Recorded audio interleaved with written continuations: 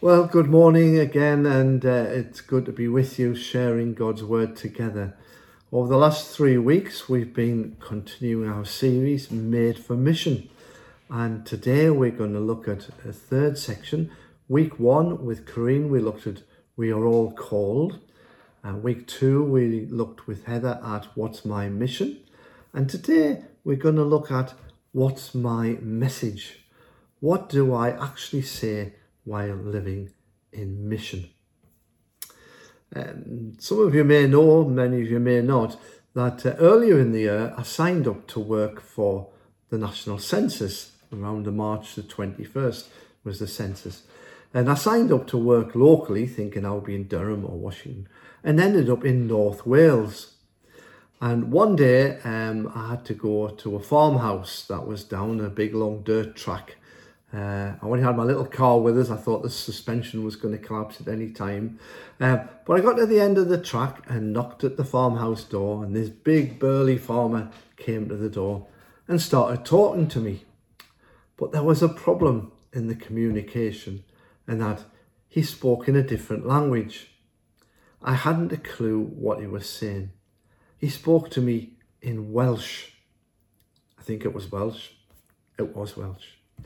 And I just want to highlight how that created a problem. I couldn't communicate with him. He didn't want to communicate with me in English.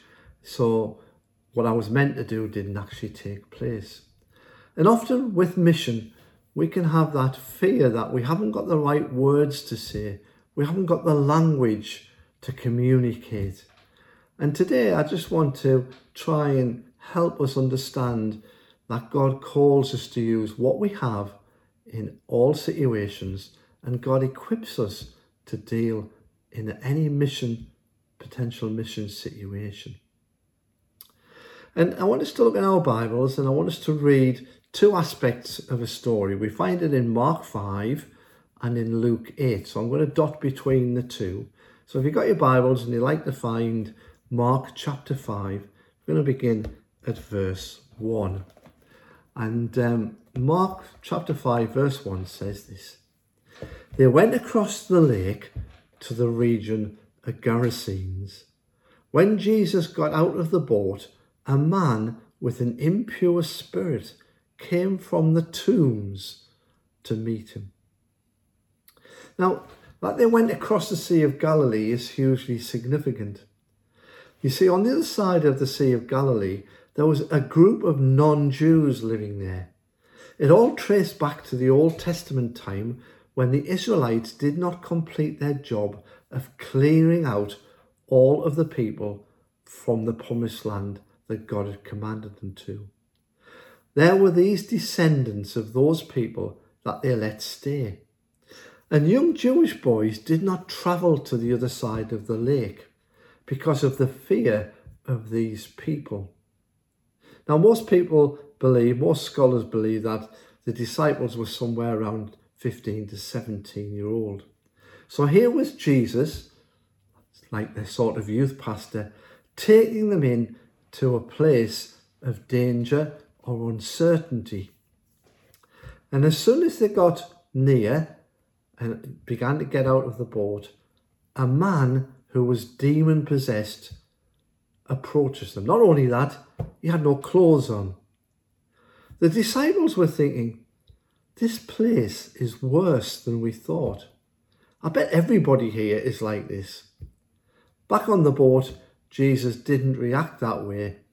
So let's just check out what happens next. To do that, we're going to look in Mark 5, verses 3 to 5. This man lived in the tombs. No one could bind him anymore, not even with a chain, for he'd often been chained hand and foot. But he tore the chains apart, broke the irons on his feet. No one was strong enough to subdue him. Night and day among the tombs and in the hills, he would cry out and cut himself with stones. Can you just imagine what this guy looked like? The state of his body, the tears where he'd ripped the chains off, where he'd cut himself with stones. There'd be nobody caring for him. He probably didn't wash himself. He was in an awful state, and he'd been rejected by people. Now, we've got to remember that just because someone has rejected God doesn't mean that they will this time. This man had rejected the help and support around him, but that doesn't mean that was always going to be the case. I don't know whether you realise, but it's been worked out that the average person who receives Jesus has already had 17 unique spiritual encounters before. You have no idea where you fit into that and the impact your words are making with someone else. God's far more concerned with your obedience than your impact. This demon-possessed guy apparently had a past, but it didn't seem to bother Jesus. Notice also that this scene gets intense really fast. You never know when you're going to have an opportunity to share, so you better be ready all times. Let's skip over to Luke chapter 8 to see what happens next. When he saw Jesus, he cried out and fell at his feet, shouting at the top of his voice, "What do you want with me, Jesus, Son of the Most High God? I beg you, don't torture me." For Jesus had commanded the impure spirit to come out of the man. Many times it had seized him, and though he was chained hand and foot and kept under guard, he'd broken his chains and he'd been driven by the demon into solitary places. Now I love that question that the man asked. He said to Jesus, "What do you want with me? What do you want with me?" Now step into this guy's life if you can for a minute. He fully expects Jesus to say or do something horrible to him. This man expects some kind of torture. Why? Because that's all he's ever known. His experiences with people have probably only ever been bad. The passage said that he was often in chains. He didn't put them on himself. Other people did. And he was in a cemetery, in amongst the tombs. Unpack that. How significant is that? He's chained in a cemetery. How more clearly can you communicate outside of killing someone that you wish you were dead? Why don't you just die already? Even more painful is that his family must have allowed this to happen. This guy had nobody. Disgust, isolation, fear, rejection. And he has several demons inside of him. What do you want with me? He's prepared for the worst. But let's look how Jesus responds. Luke 8 verse 30. Jesus asks him, "What is your name?"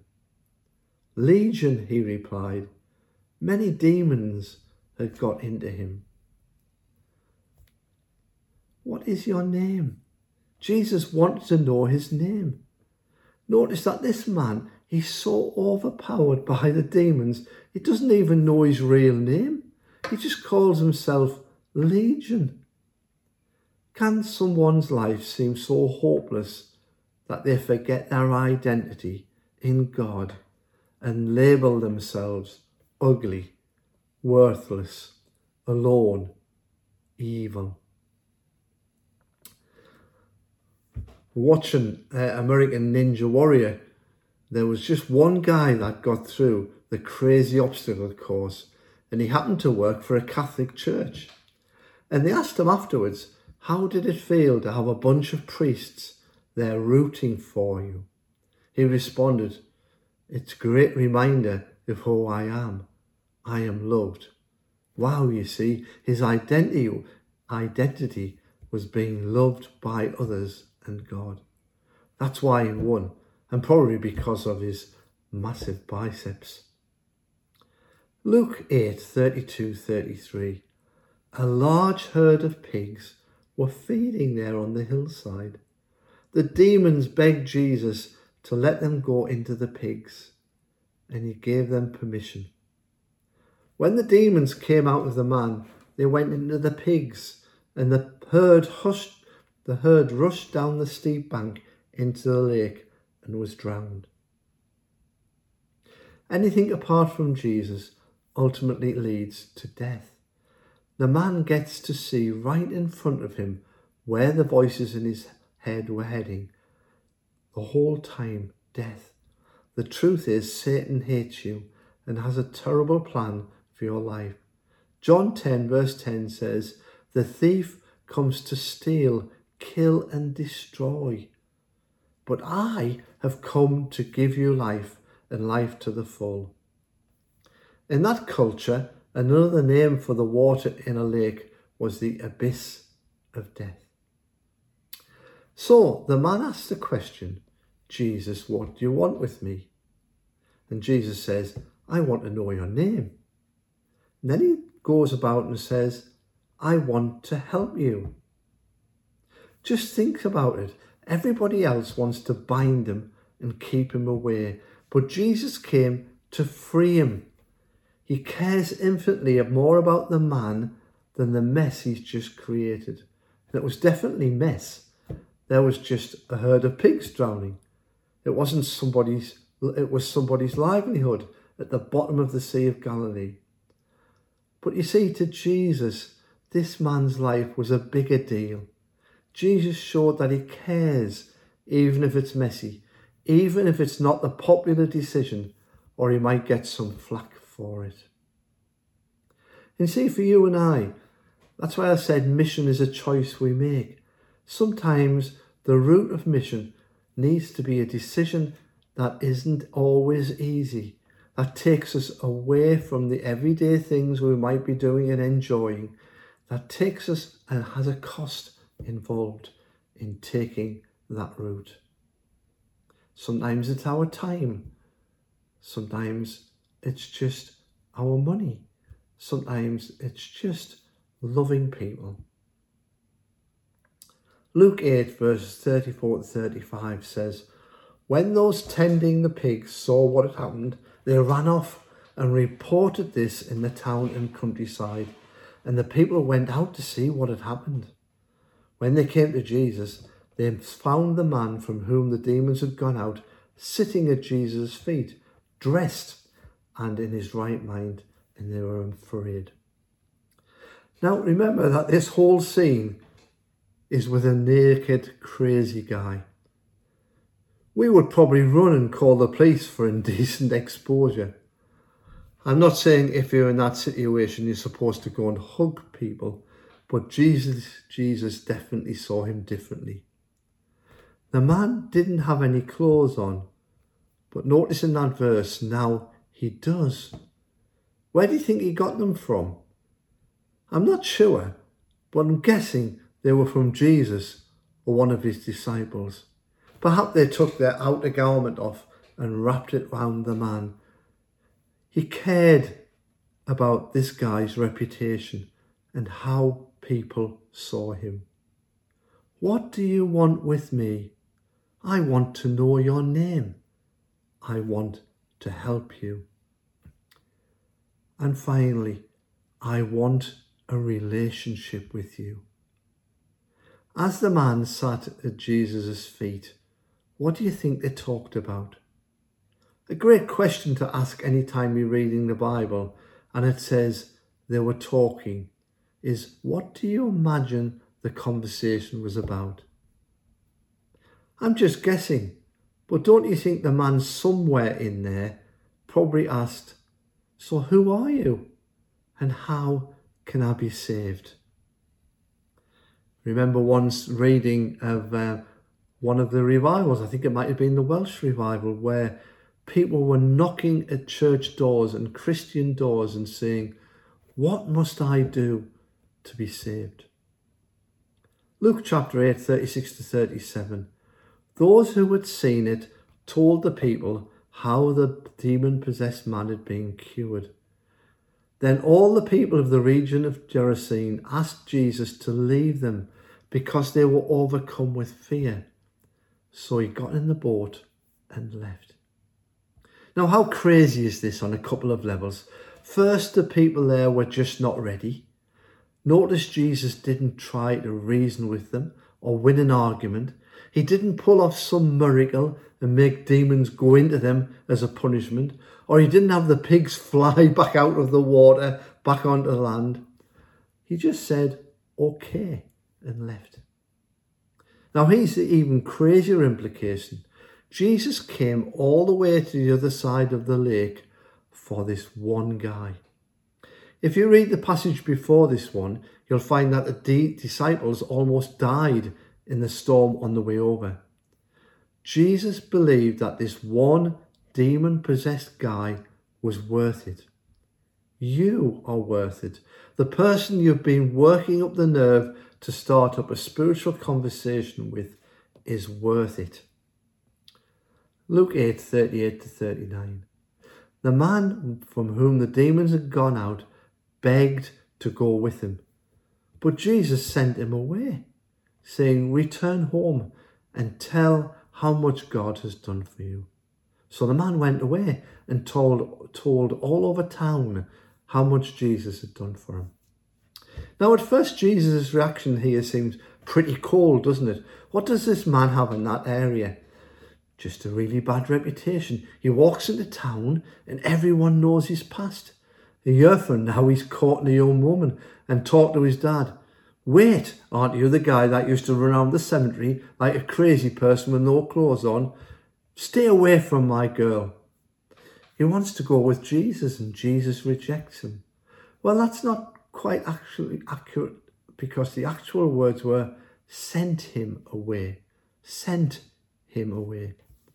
This guy had been a Christian for 5.5 minutes. He doesn't need more training. Instead, Jesus gives him a mission.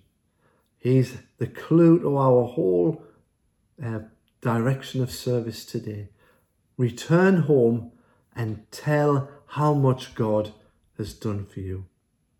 I take that to mean go tell your family what has happened today. But you see, instead, he went away above and beyond Jesus' instructions and shared his testimony all over the region. The area was called Decapolis, which is made up of 10 cities that are all together. He went all over the place and told people how much Jesus had done for him. What's my message? It's simple: to share how God's goodness has intersected with my life. What did Jesus do, and how has he personally impacted my life? Can you do that?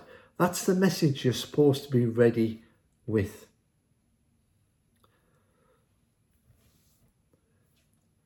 One last thing that's incredibly cool. We read in Mark chapter 7 verse 31.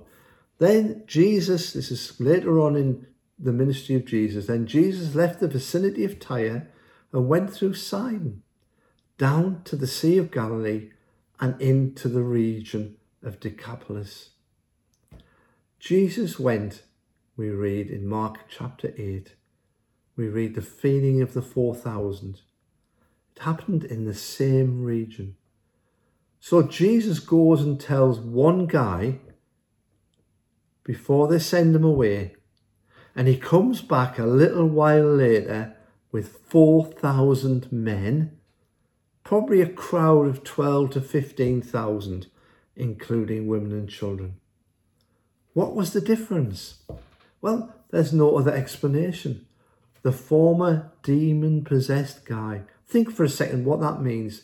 He probably went and shared about Jesus to everyone.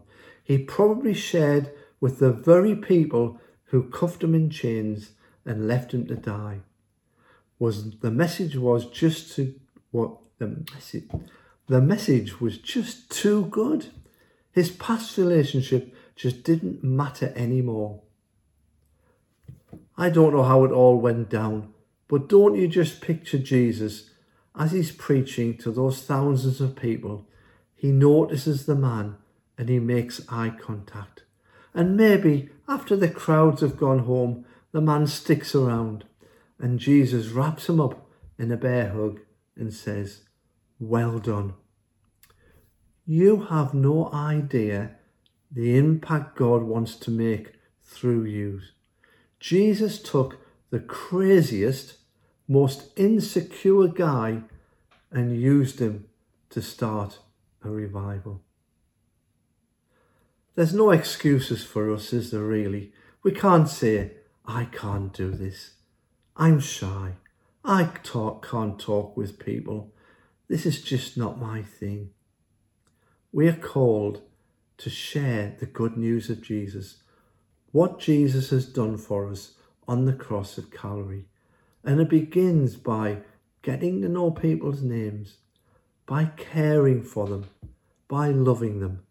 And then they'll turn to us and say, what must I do to be saved? Let's pray as we finish now. Father, we thank you for this story. We thank you for the incredible way that Jesus could just use the gospel message, the message of salvation, how he could touch people's lives, and so many people were affected. Help us to be like that. Help us just to be such in our lives that we're always on a mission, and the mission makes a difference to people around us.